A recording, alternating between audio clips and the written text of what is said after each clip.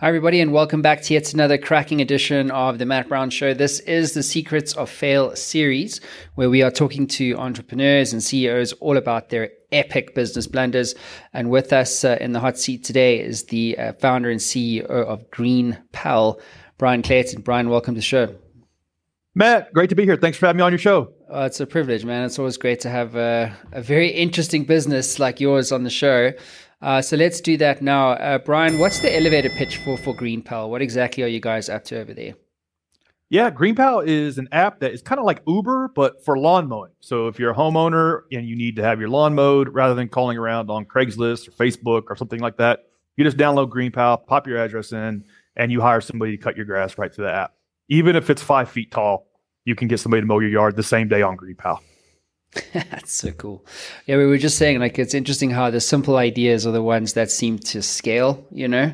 As I think as entrepreneurs, or I know a lot of startup founders, and everyone's romanced by the shiny thing, you know? The sexy cool thing. I mean, GreenPal is not AI enabled, but it's a great business. You know what I mean? So you don't have to have AI to have a great business. I think that's kind of my point. Yeah, I feel like for me, a couple things. If you're building a business from scratch, you can choose to be selling vitamins or sell painkillers. And I think if you're selling painkillers, it's going to be a little bit easier than if you're selling vitamins. And so for us, if your grass is 2-3 feet tall and growing and you've had 3 lawn guys flake on you, you just download GreenPal and problem solved. Painkiller. Yeah, it's this time-saving thing, right? Exactly. Yeah, exactly. And the other thing, the other theme that I've noticed in the last 22 years of being in business is the least glamorous, least alluring, least sexy your idea, the greater your chances can be for success, because not everybody is chasing that industry. Not everybody's chasing that opportunity. So if you can focus on the things that not everybody else wants to work on, then that makes it a little bit easier. Mm-hmm.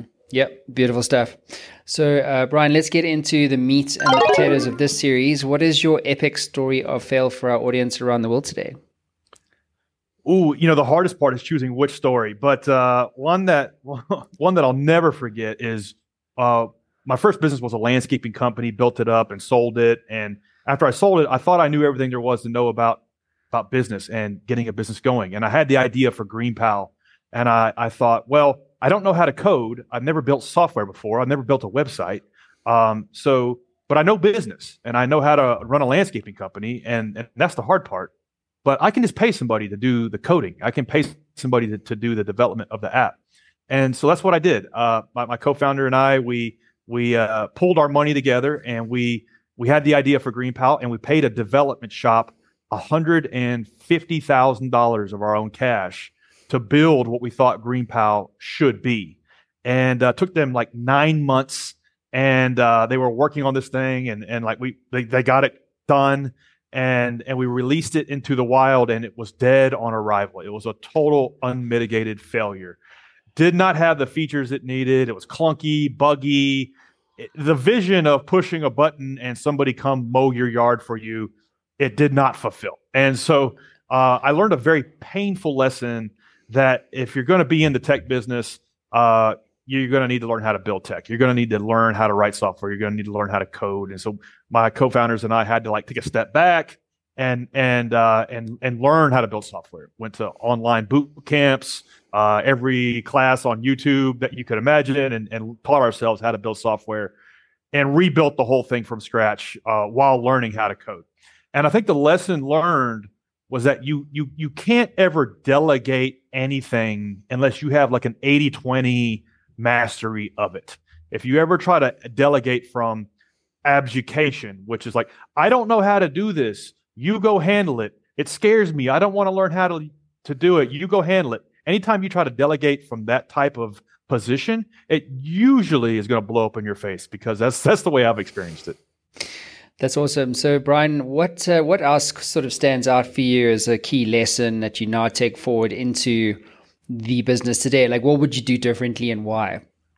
Yeah. So, I think anytime I'm trying to build my team, I'm trying to launch a new initiative, I'm trying to improve something in the business, me as the person driving it forward, needs to get into the weeds and get dangerous for whatever it is. And like, for instance, ChatGPT and AI right now. I mean, it's, I don't want to learn a new thing. I don't want to learn prompt engineering. I don't want to learn what language models are.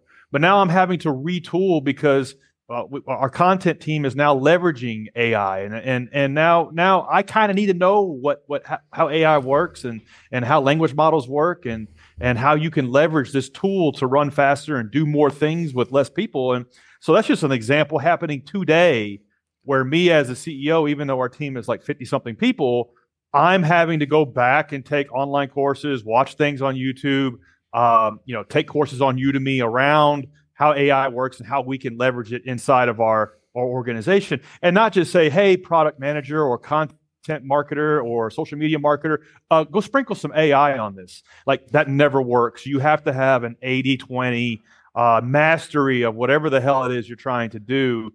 You don't have to be an expert. You don't have to be like a domain pro at it, but you have to have just enough knowledge to be dangerous, to be able to drive the decision-making and drive the improvement. Absolutely. Bryan, what's your advice to other CEOs or entrepreneurs right now in terms of the importance of failing or failure in becoming successful?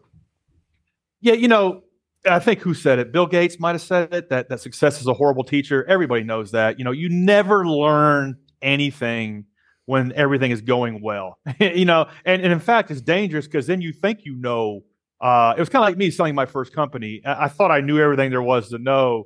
And as it turns out, I didn't know the first thing on how to start a tech company. And so that failure is what put my back against the wall and forced me to level up and become better. So it's trite and nobody wants to hear it, but it's the failures is where you learn. And every major failure I've ever gone through in my life and in business, every time 5 years later or less, I was glad it happened, because I always look back and say, that was the thing that caused me to take the business down to the studs and rebuild it the right way. And there's this weird psychological thing where the person going through pain and going through some turmoil is actually in a better position than the person who is in a state of comfort. Because the person who's in a state of comfort is nowhere near making any sort of moves to get better, whereas the person that's in turmoil is. And so if you can remind yourself of these things, it can help, cope when you're going through them. But that's what I always try to tell myself. Yeah, absolutely. Bryan, what would you say has been the biggest failure? I mean, I know there was the development one, but when you think about GreenPal, what stands out for you as the biggest failure that, that you've experienced on this particular journey? Yeah, the biggest failure stemmed from the first failure. So coming out the gates, sold my first business. I want to just put some money to work and build the thing. So I delegate to somebody. They waste a year and all of our seed money, and so then I got the scars from that. And so now it's I'm not doing that again. And so I'm learning how to build software. My co-founders are too. And then the next mistake we made, or the next failure we experienced, was we waited too long then to delegate. And so it's we delegated too quickly, and then we delegated too late. So then it was 4 years of us doing everything ourselves: writing code, writing blog posts, doing social media, doing Google content creation, doing customer support, doing bug fixes. Everything was done with my two co-founders and I, working 100-hour weeks, 7 days a week, no salary. And what I should have done, and it actually almost tanked the company. What I should have done was a year, maybe 2 years in, once I started getting a little bit of 80-20 Pareto principle knowledge on these things, I should have started forming up teams around me and my co-founders so we could move quicker. Because then I had some acumen in which to delegate. And that cost us 3-4 years and almost cost us the company. And luckily we course corrected year 4 or 5, but it could have been a dire mistake. But luckily we were able to pull out of it. Amazing. Bryan, what about books, tools, and resources that you've read or consumed over the years that you recommend to other CEOs and entrepreneurs today?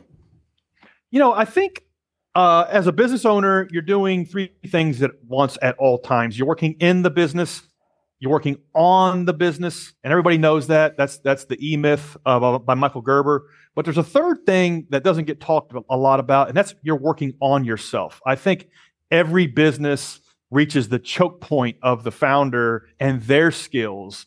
And so you as the founder always have to be leveling up, and you have to make time one day a week, one afternoon a week to read books, listen to podcasts, go to YouTube University. So for me, like the books I'm reading are usually block and tackling for whatever it is I'm trying to solve in the business at that point. I just read a great book by a guy named Andrew Chen, and the book is called the Cold Start Problem, and that book is about marketplaces like mine where there's a chicken and egg problem and getting both people into the platform at the same time. And so I think the deeper you can go in terms of people who have solved problems that you're trying to solve, the better. And if you're doing it right, I think that nobody should really these shouldn't be household names. You should be like reading a book by an author nobody's heard of because it's so niche to what you're doing. Yeah. Once you've reached that, then I think you're on the right track. Yeah, awesome stuff. Well, Bryan, thank you for being on the show. That does conclude your time in the hot seat. Genuinely congrats on building such a great company to the scale that you have with such a simple thing. And obviously, you've done a great job at that. So wishing you and the team at GreenPower all the very best for the future. Thanks, Matt. I appreciate it. Anytime. Everybody else, we'll see you again soon. Ciao.